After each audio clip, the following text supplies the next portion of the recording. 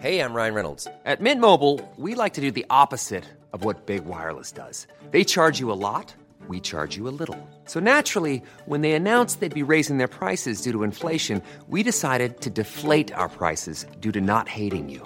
That's right. We're cutting the price of Mint Unlimited from $30 a month to just $15 a month. Give it a try at mintmobile.com/switch. $45 up front for 3 months plus taxes and fees. Promo rate for new customers for limited time. Unlimited more than 40 gigabytes per month. Slows full terms at mintmobile.com.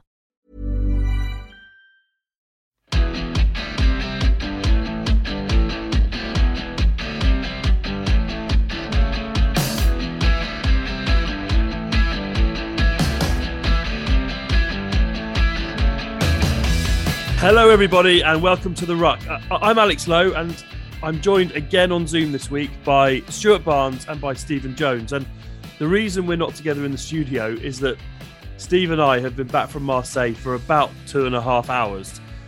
We had another wonderful French adventure. The rugby was great. The occasion was magnificent. The travel, 2 weeks on from Steve having his wallet stolen and being abandoned on a rattler train somewhere in the middle of France, we had some more travel chaos to cope with, but it's all part of the fun of the fair, isn't it, Steve? Fun? Fun? You were loving it last night about 1 a.m. when we were locked out of the car park at Heathrow. No, that was brilliant. Yeah, but the rest of it wasn't very nice. That was absolutely tremendous. It was a bit of a test of stamina, but well worth it, I think, to have been down there for absolutely the two finals. Both, I think, with about 110,000 over the two games. Both wonderful French occasions. Great colour, joy, noise, singing inside and outside the stadium, and a real contrast to the chaos up in Paris. It all ran really, really smoothly and beautifully in Marseille. Actually, Alex, I think Marseille was one of the big winners. It is it's a lovely place. It's a stone cold crazy place as well. I mean, it's people having a great time on the edges of lunacy. I've never seen driving like it. Oh and God. When people are coming down on these sort of motor scooters that you rent on the side of the road at about 200 miles an hour, crashing and bashing to the ground, it is a crazy place. But I think it's a place where it's a majestic tournament. It's a majestic stadium. And I think that it is a great place for some of the key games in the World Cup. So I think along with the teams that won their tournaments, I think Marseille was a great winner as well. It really is. And when you think that next year we're going to boring old Dublin, with respect to Dublin, it's nothing remotely like that as a place to have a final. And that was another lesson that we came away with on the weekend. Came away at 1 mile an hour on a broken down train. we should let listeners into a couple of the mishaps that occurred down in Marseille. We had a colleague of ours, as we left the stadium, literally fell through a manhole cover and nearly broke his leg. The same colleague from a rival newspaper who is known to have missed flights home and trains home from Six Nations games because he stayed up too late watching the Super Bowl. This time he was filed on the whistle, all done. We walk out the stadium and he nearly disappears on us down into the sewers of Marseille. And you, Steve, filed what I thought was a very well-written match report, but with no laptop. You did the whole thing over text. I texted 970 words. It was all I could do because I'm not actually an IT wizard. Some people may have noticed this over the years, but I'm not as bad as people think. But the laptop completely collapsed. And when you ring the office, say, sorry, lads, but my laptop's collapsed, you get a total and utter lack of sympathy. They want it there, by carrier pigeon or whatever. So this time it was by text. And I've got big, large fingers for a little keyboard as well. So anyway, I don't think I've been sacked. I did manage to get it over, but it's all part of life's rich tapestry. But bloody hell, at the end, you think, God, that was really difficult. Barnsley, you commented on it without knowing that how Steve had to file it. It was a pretty heroic effort. Yeah, it was. I think all the problems Steve had, it tells you something when it's all fine and dandy. I can't remember texting Steve and saying what a magnificent report it was. I really enjoyed it. And I think from now on, Jonesy, you have got to be using those big fat fingers texting your telephone. It is the way forward.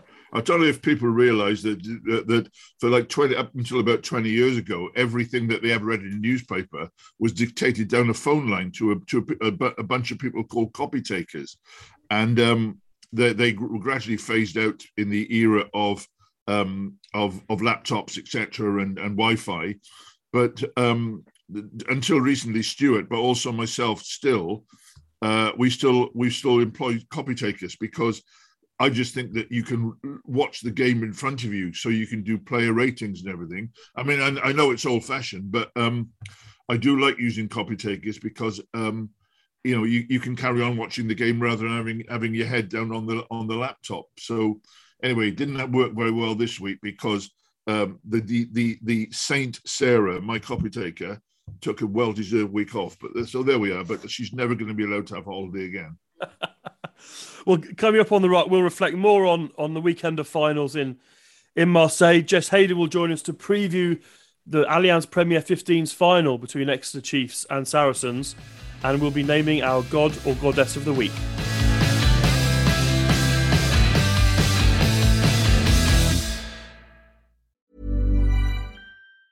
Hey, I'm Ryan Reynolds. Recently, I asked Mint Mobile's legal team if big wireless companies are allowed to raise prices due to inflation. They said yes. And then when I asked if raising prices technically violates those onerous 2-year contracts, they said, "What the f*** are you talking about, you insane Hollywood ass?" So to recap, we're cutting the price of Mint Unlimited from $30 a month to just $15 a month. Give it a try at mintmobile.com/switch. $45 up front for 3 months plus taxes and fees. Promo rate for new customers for limited time. Unlimited more than 40 gigabytes per month. Slows full terms at mintmobile.com.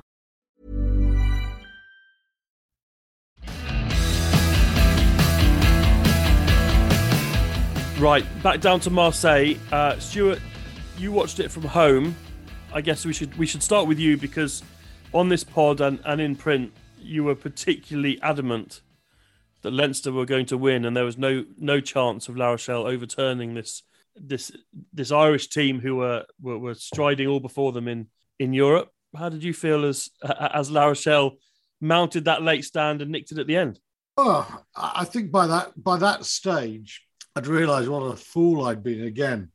Leinster have played wonderful rugby, but I wrote it in the Times today. They have a game plan that is irrelevant to those around them. And rugby can't be like that. So no matter how good you are, if someone puts their spokes in the machine and it goes wrong, suddenly you get this slack-jawed confusion what to do. And I said today, with about 20 minutes to go, I was thinking, why was I so certain? And it took me back to the World Cup final of 2019 when I hadn't thought for 2 years England had a hope because they only had one way of playing.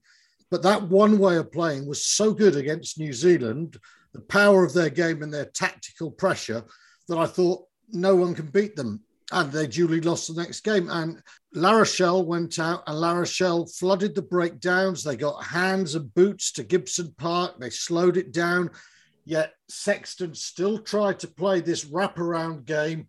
And I watched that and I think, crikey, I've been waxing lyrical about Leinster, but their pattern is the England pattern of 2015, which was a New Zealand pattern in 2013. Yeah. And it depends upon you always going forward, the defence being at 6s and 7s. And if it doesn't work, you've got to drop deeper at fly half. You've got to put more men into the breakdown. Effectively, plan A has to become plan B and C. And in 2019, I was really disappointed with myself because I forgot that England had been so one-dimensional and I'd written them off for that reason. And then I got carried away because of the quality of one game.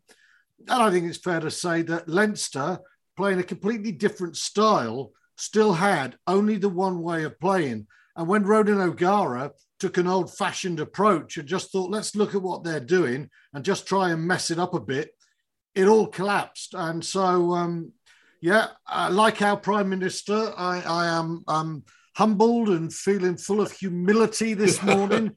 But it was a magnificent effort from La Rochelle. And someone said to me, an amazing game plan. What it was a coach and his team doing what coaches and players did 30 years ago, thinking, how do we beat this team? You have your own structure, and then you got to say, and how do we tweak it? And O'Gara just looked at what was in front of him like the firefly half he was, and he came up with a winning plan. Alex, I'm not overdoing praise for our own paper, but I think you two boys got it perfectly today. Why would Ronan O'Gara not be on England's radar? And also, B, Stuart, don't worry, if you hadn't got there first, I would have come up with the following intro. My God, did I get this one wrong? It's not as if you're the only one. I couldn't see how La Rochelle could do it. But actually, again, as you say this morning, we've got into this thing where all the statisticians and all the the people who watch it and add up everything and time everything have started making a huge thing about speed of ruck ball, which is very important. It's much easier to attack by. But I also think that is all that Leinster have, in the sense that they go faster and faster and faster. When they played Leicester, they were far too good for them. But when you come up with someone, as you say, sorry, boys, we're not going to let you play like that. We're going to throw great big lumps like Antonio and Will Skelton and Aldrich and these guys. We're going to throw these things at you, and we're going to slow you down. We're going to lumber in and make your, as you said, Stuart, I think we're going to make your recycle not 2 seconds but 15 seconds, and it can be done. And it was masterly. And I think another glorious thing is we were reminded that rugby can be played in more than one way. And that is the bloody great thing, because it used to be able to play it in several ways. Yesterday, or on Saturday, La Rochelle played it in a different way, and they did it beautifully. One of the things that fascinated me watching the game unfold was it started with Leinster looking good and La Rochelle conceding a lot of penalties.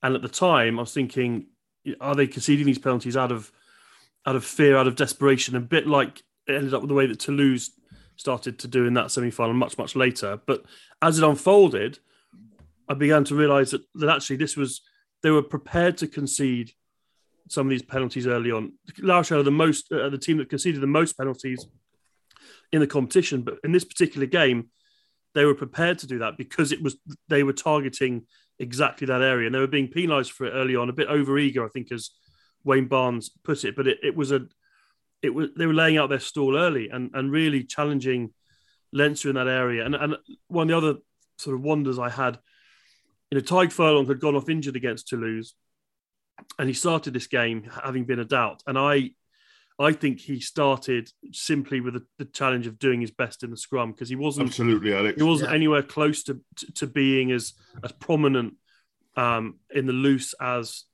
we know he can be. And when he's as effective as he can be as a carrier and a clearer and a ball player, then that helps Leinster, and they didn't have that.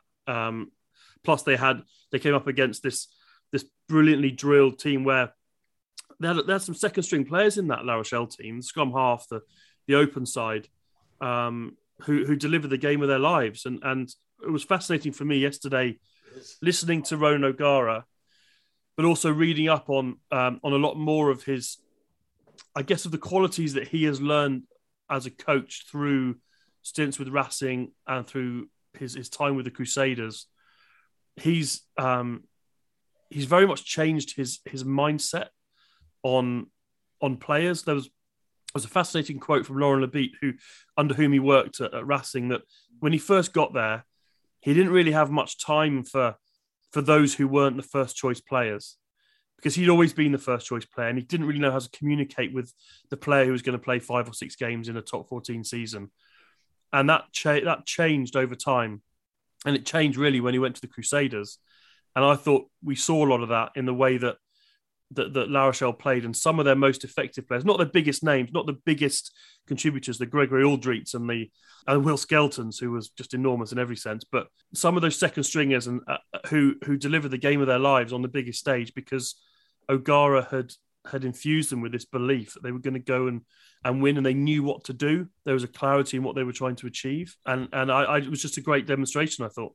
Again, it makes you think that you're talking about coaching development.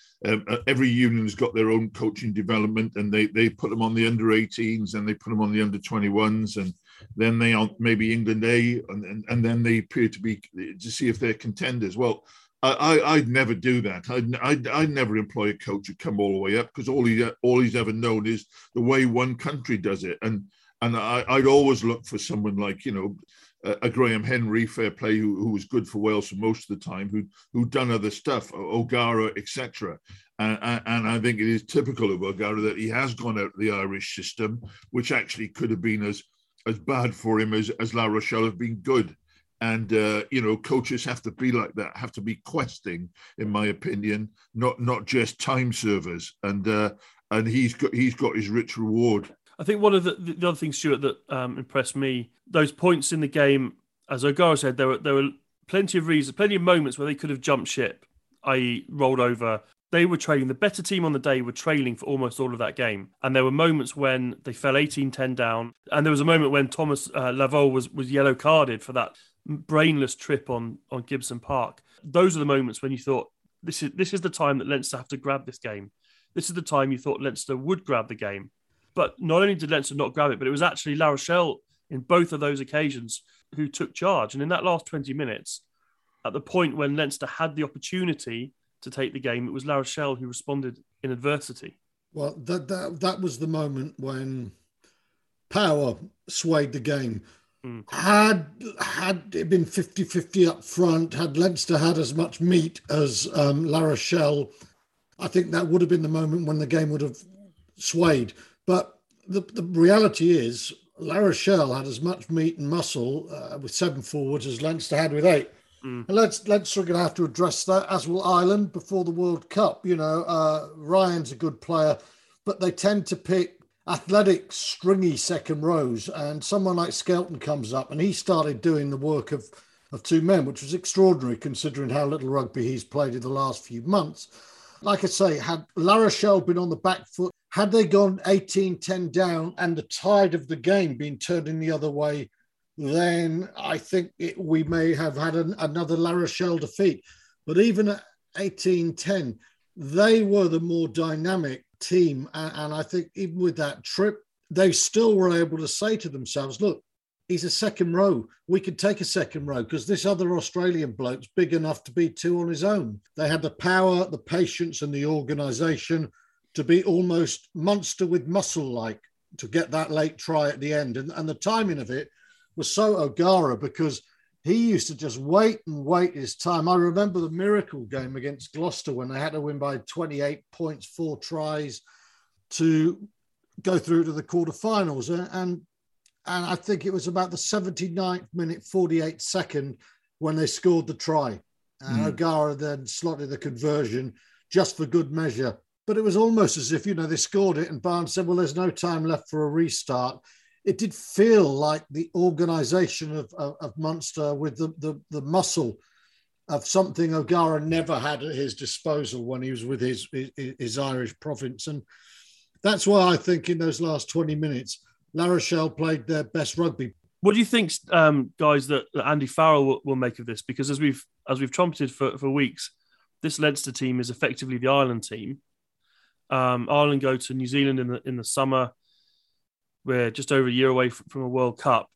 What will the Ireland coach have taken out of the way that Leinster were beaten? Stuart's probably the better technician on that. But I mean, in my opinion, your hero Lancaster gets Leinster to play very much in a pacey way, but actually rather one-paced way and rather formulaic. I thought against Leicester, they are a clever side, but still pretty formulaic. And I don't think Andy Farrell goes down that route quite as far. There are similarities. There have to be because, there's 11 or 12 Leinster players. I think this, in some ways, in a paradoxical way, was a very good lesson for Ireland. It might have been most of the Irish players who lost to La Rochelle, but it wasn't the Irish team. It was the personnel, and that's different. And Steve's right. Farrell plays a little more aggressive game at the breakdown. this Leinster team, the Leinster team, are probably a little bit sharper behind the scrum, but that's because they're gambling everything on getting this super fast ball without committing. Ireland commit men, and so sometimes they don't have sort of a wave of full first line, full second line, and you can't do that. And international rugby doesn't lend itself. And Stuart Lancaster and Andy Farrell found that out to their chagrin in 2015. So I think watching Ireland, it's mainly the same people, but they are different teams. And I think if there was a temptation for Farrell, Cat and company to think, hey, the Leinster way's the way, and, that's not knocking them. I certainly got carried away with it for a bit because it looked so good. That's been well and truly eradicated now. I think had they tried to play New Zealand at this 1.5 second breakdown fast game, they take on the All Blacks at a super fast game, you probably come off second best. Now they reassess. They might have to think we need a little bit more beef in our pack before we go to this World Cup. But they can be broadly Ireland, but just change down the pace of their game. Under Joe Smith, the last World Cup, they played continuity rugby, but it was just keep ball for its own sake, and it was so slow. And they were going to it killed them in the end. This lot, Leinster, were playing so fast that it killed them come a European Cup final. So it's rotten news for Leinster fans, but I think if you're an Irish fan with the World Cup and New Zealand ahead, it might just be, in the end, the best result. Alex, can I just go to the winning team? I know I've bored people over the years with my absolute affection for town and city clubs, because coming from Newport, at least then I understood what it meant to have the local buy-in to the club, and they were your team. If you live 2 miles away from Newport, or in the centre, they were your team. And I've always hated the regions. La Rochelle, I mean, some of the scenes last night on the clip that you sent me of La Rochelle trying to parade around their city, but the bus just being completely, I mean, it was just brought a tear to the eye, really, that it could mean so much to them. And that is French rugby and the best of club rugby, where the town comes out, even if they got no idea what rugby is, to celebrate the triumph of the local team. And I've never seen the game there, but I would really love to. And I feel it's a massive part of our education, or my education, that I haven't been there. And another good thing they did is in France, they actually put all the ultras, as you might say, for all the French clubs over the weekend behind the posts. And you have this great sort of reservoir of noise, passion, whistling, booing, joy, almost like you do at a big football match. And that was good as well. And I just think that one of the reasons why I loved that La Rochelle game was because deep down, I think that's what club rugby is. I'm not knocking Ireland at all, because they've got 4 handy provinces and they've always been there. And there is an affiliation with them, far more than there is to Newport Gwent Dragons, etc. Yeah. And I just thought it was sensational. And to see those scenes last night, it was just epic. Well, having played for a small city team with a population that's not that dissimilar to La Rochelle for a decade at Bath, I can tell you that the great passion of Bath was our closeness with fans. And yeah, it makes a hell of a difference. The other thing I think we should also mention, Ronan O'Gara after the game was saying only 8 years ago, La Rochelle were in Pro 2. We have people in England who want to turn clubs into sort of unchallenged franchises, and they want to close opportunity. I have written so many times about what would have happened if the gate had been shut 15 years ago. There wouldn't be an Exeter. What would have happened in France if the gate had been shut 8 years ago? There wouldn't be a La Rochelle. I am not prepared to have millionaires tell rugby people which clubs have no potential to grow. They don't know. They never will. Most of them don't understand the game well enough.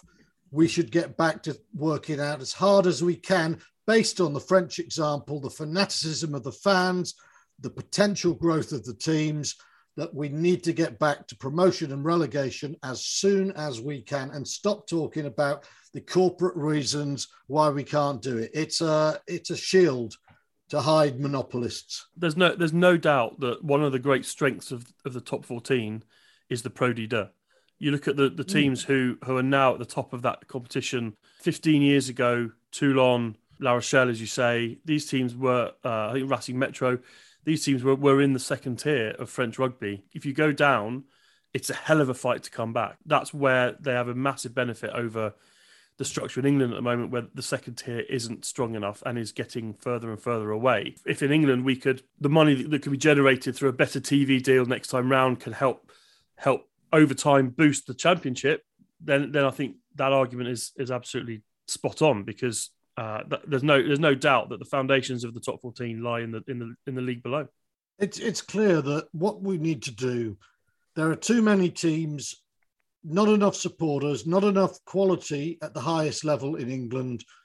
The way to do this is to create a second division with about 4 or 5, maybe 6 of the Premiership clubs in it, and then have 4 or 5 of the best and have a league below to develop.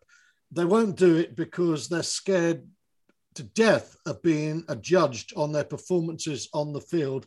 But you could do that. You would then have more money, I think, Steve, in the championship, which at the moment I can understand broadcasters don't want to spend money on games where 250 people are watching. It's no good. At some stage, we've got to say performances on the pitch matter. If you go down, you go down, and you have smaller leagues, but they're more competitive. One of the real feelings that we had as we left the Stade Velodrome on Saturday night was just over the course of this season. Some of our colleagues were fortunate enough to be in Paris when the French delivered that statement performance against New Zealand in November. We were fortunate to be there again in the spring when they won the Grand Slam. And now over a weekend in Marseille, the French clubs have conquered Europe as well. And all French Challenge Cup final and La Rochelle winning the Champions Cup. It feels like this French rugby as a whole, from top all the way down through their pyramid, is a blossoming, burgeoning, exciting place to be at the moment, and their momentum seems unstoppable. It does, and I think a couple of times we said to each other over the weekend when we were chatting, and you guys were having your melon flavored IPA, that what a World Cup is going to be. You know, I mean, it'll take a little bit of organisation, etc., for people, but it's going to be a fabulous World Cup. Something in me thinks, I know that French are the football world champions, soccer world champions, but I do think that deep down there's something in the French psyche that actually, if you had to choose between your team being world champion, which team, football or rugby, you choose rugby. There's something deep down there that they love and which appeals to them. The gladiatorial, the odd, that shall we say, explosion of ill discipline, etc. It's a crazy world, but it's a magnificent world. And as I said to the Uber driver who took me to one of the few Ubers that turned up on the whole weekend, that France loves rugby almost as much as anything else in its life. And it is a great thing that we in England have the French as our rugby neighbours. I think, Steve, I may have been spectacularly wrong about Leinster for this final. But I was equally adamant that France were going to win the Grand Slam. So I got that one right. And for 2 years, I've been saying I fancy France for the World Cup. Right now, they should be favourites, and I wouldn't be in the slightest bit surprised, not in the slightest, if they were to win the World Cup next year. Right, no me.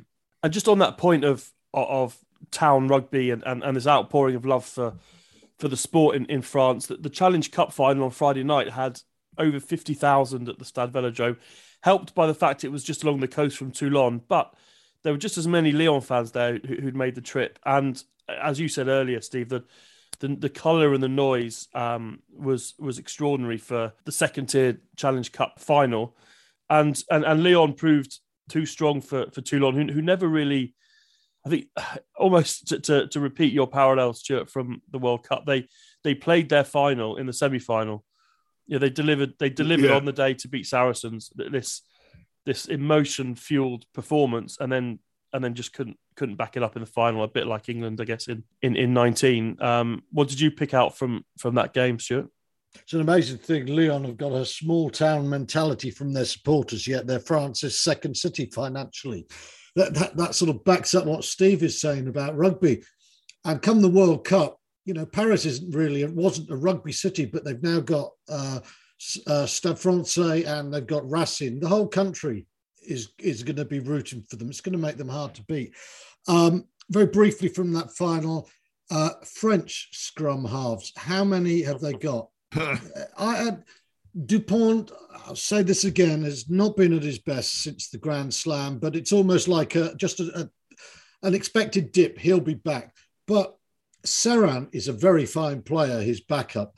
But this lad, Quiou, the scrum half for Lyon, had a magnificent match. Yes. Absolutely brilliant. The speed of his pass and the speed of his brain was second to nothing throughout the whole weekend.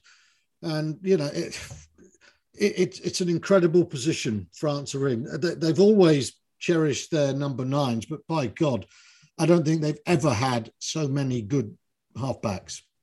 Yeah, he was outstanding, and a notable reference too for Joel Kapoku, the only Englishman in action other than the refereeing team on Saturday in those finals over the weekend, and boy, he stood up. And for a player who was drifting and didn't quite know where he fitted into professional rugby, he had the choice of going to Bath or to Lyon, and I think there's no doubt he's made the right call.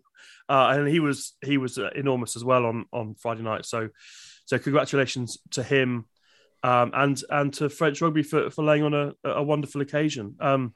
Coming up now on the Ruck, we're going to turn our attention to the Premier 15's final, and then after Jess Hayden has given us her preview, we'll have a chat about the final round of the regular season in the Gallagher Premiership, and round off with our God or Goddess of the Week. The Premier 15's final is on Friday, and just a reminder that this is the first time that the final will not be contested between Saracens and Harlequins. Saracens head to Six Ways for their 4th consecutive final and will face this season's Allianz Cup holders Exeter Chiefs.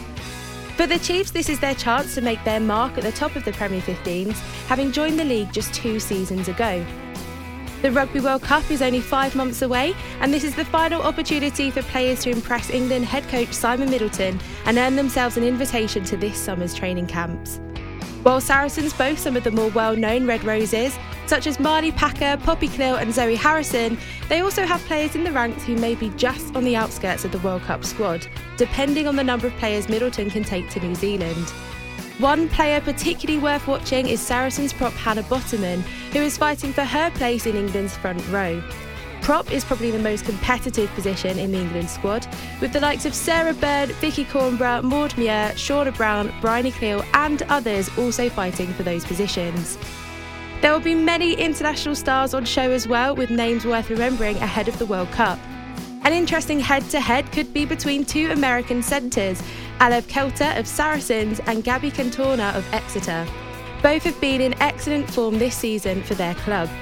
Kelter signed for Saracens in January, and the centre has been a star player in the league since, winning 2 Player of the Match awards in her first month in the league. This is not a match to be missed. The final kicks off at 3 p.m. on Friday the 3rd of June, and you can watch live on BBC iPlayer, BBC Sport, BT Sport and on Premier15s.com. Thank you to Jess for her preview there. Steve, you're well plugged into the women's game. You must be excited about this final. It really is the kind of old guard Saracens against one of the new teams, Exeter, or newish teams. I think they were one of the first, if not the first, of the Premiership teams to think, hang on, we need a women's team as well. And they've clearly funded it properly. Susie Appleby, as their coach, has been excellent. And there's going to be more of this because, you've got the likes of Leicester, and Newcastle and other teams considering whether to enter the league. And then they're going to have to really work out, if you're going to bring in these big names, it's going to be almost exactly the same league as the men's Premiership. But is that what they really want? Why not have Loughborough Lightning or other teams in it? So that's a difficult one for them, which I'm probably sure they'll get wrong somewhere. But I think Saracens got so much experience. Exeter will do extraordinarily well to beat them. Let's hope it's a good game, and let's hope that when you come to a final, let's hope that the occasion doesn't get the better of them, because there's two really good rugby teams there. Well worth watching on Friday. I do fancy Saracens, but there we go. I fancied Leinster as well, and look what happened to them. So that's 3 o'clock on Friday. 3 o'clock on Saturday, the Gallagher Premiership season reaches its regular season reaches its climax. And to just paint the picture, the top three are set. It's Leicester, Saracens, Harlequins. Technically, Saracens could overtake Leicester and finish first, but those two have the home semi-finals. Then in fourth, Northampton are on 70 points and they play Newcastle. Gloucester are on 68 points and they play Saracens. And it's to be a shootout between Northampton and Gloucester for fourth place. And down the bottom, in any other season, there would be a humdinger of a conclusion with Bath playing Worcester, the two bottom teams. Loser goes down, almost certainly, although Newcastle are now in the mix. They have the same number of points as Bath. We're denied that relegation drama by the fact that no one is going down, as we've discussed earlier on the pod. But up at the top, a while back, I think Will Kelleher on this pod put us on the spot as to who we thought was going to get fourth. And as we played out all the fixtures in the conversation, guys, the key contenders all had to play Harlequins and Saracens, and we all thought it was likely to come down to the other game. I thought Northampton would edge it, and they are now in the box seat in this race for the top four. What do you guys think? Can Gloucester overturn Saracens and nick it? I think I wrote 2 weeks ago, there's absolutely no chance of Northampton not getting 5 points against a Newcastle team who have been the worst team in the Premiership in this calendar year. It's inconceivable now that they won't get a bonus point win. I'm going to change my mind and say it's unlikely that Northampton don't get it. I've been burned, so I would be quite surprised if Northampton didn't get a bonus point. They're very good, especially against weaker teams. Newcastle don't have relegation to fear. They'll try and finish their season well, but Northampton are a sharp attacking team, and if you let them get on the front foot, they're one of the best. So it would surprise me if Northampton were the fourth place team. It's an opportunity at Falcons Gardens on Saturday for Tom Wood to bid farewell to the Northampton fans. He's announcing his retirement today. Very proud England career, 50 caps, 2 World Cups, captained them on a summer tour. Just the epitome of a real club man at Northampton. So I wish him well going into retirement. And I agree. I think Northampton, the way it's set up now to play Newcastle will despite that, I mean, they're in third with 13 wins and 10 defeats, which is not an sort of overwhelmingly positive season. They've had some ups and downs, but they're hitting their straps. I think we'll end up with a Leicester Northampton semi-final, which will be brilliant, and a Saracens Harlequins semi-final, which will be equally exciting. London derby and a Midlands derby. What do you think, Steve? I agree that those would be 2 good ones, and what a test for Northampton and Chris Boyd, because actually Leicester are not unbeatable. They would certainly be going in as favourites, but in a one-off game, Northampton have weaknesses. There's a softness about them sometimes, but I don't see any reason why, if they really play at their best, that shouldn't be really close. We should also remember that it's been slightly, we do need 2 good semis because it's been slightly downbeat of late, mainly because, well, A, we still don't really know who qualifies for Europe, and B, at the bottom, you can be any old bunch of saps and lose all your games and still stay in the division. So let's look a little bit about in the general picture. Let's look at Premiership rugby and say, come on then, boys.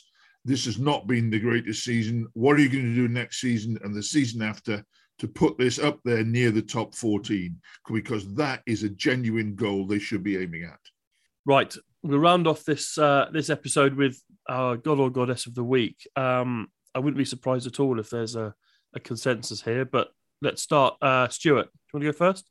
Yeah, I think most people are going to think I'm going to say Ronan O'Gara, and I am, because I've had enough of the scientific way to approach rugby. It's been built up into this incredibly complex game. It's not. You got to have your own game plan, and you got to understand what the team you're playing will do. If you do that and you equip your players to be flexible, then you can beat anyone. And O'Gara showed that the old days, in terms of how you approach a game, can still be the best days. And he put a gigantic prick into the balloon that is coaching in the 2020s. There was an interesting quote he said afterwards, when he said all the data showed us, or told us, that we were a second half team and that we would finish strongly in the last 20 minutes. But he said as a coach, you have to engage with data, even though I prefer the human side of it. And I thought he got the human side of it spot on, because he had the players drilled and believing in that and understanding what to do, and they knew they were going to win. And I thought he got that balance perfect. Steve? I hate a uniform approach, and I hate it when we all agree. It's never happened before with us three, but very difficult not to put. Ronan was the guy who put it all in place. I would certainly have gone a second and third to Ewan, Antonio and Will Skelton. What a right-hand side to the scrum they are. You don't need a left-hand side with those three. Ronan O'Gara, he and I have had discussions over the years about the fact I didn't rate him very highly in his early career. I think we then became understood each other. But my God, what a coaching performance! And would already in any is massively in contention for any God of the Season award, as far as I'm concerned. So I think this week we have unanimity.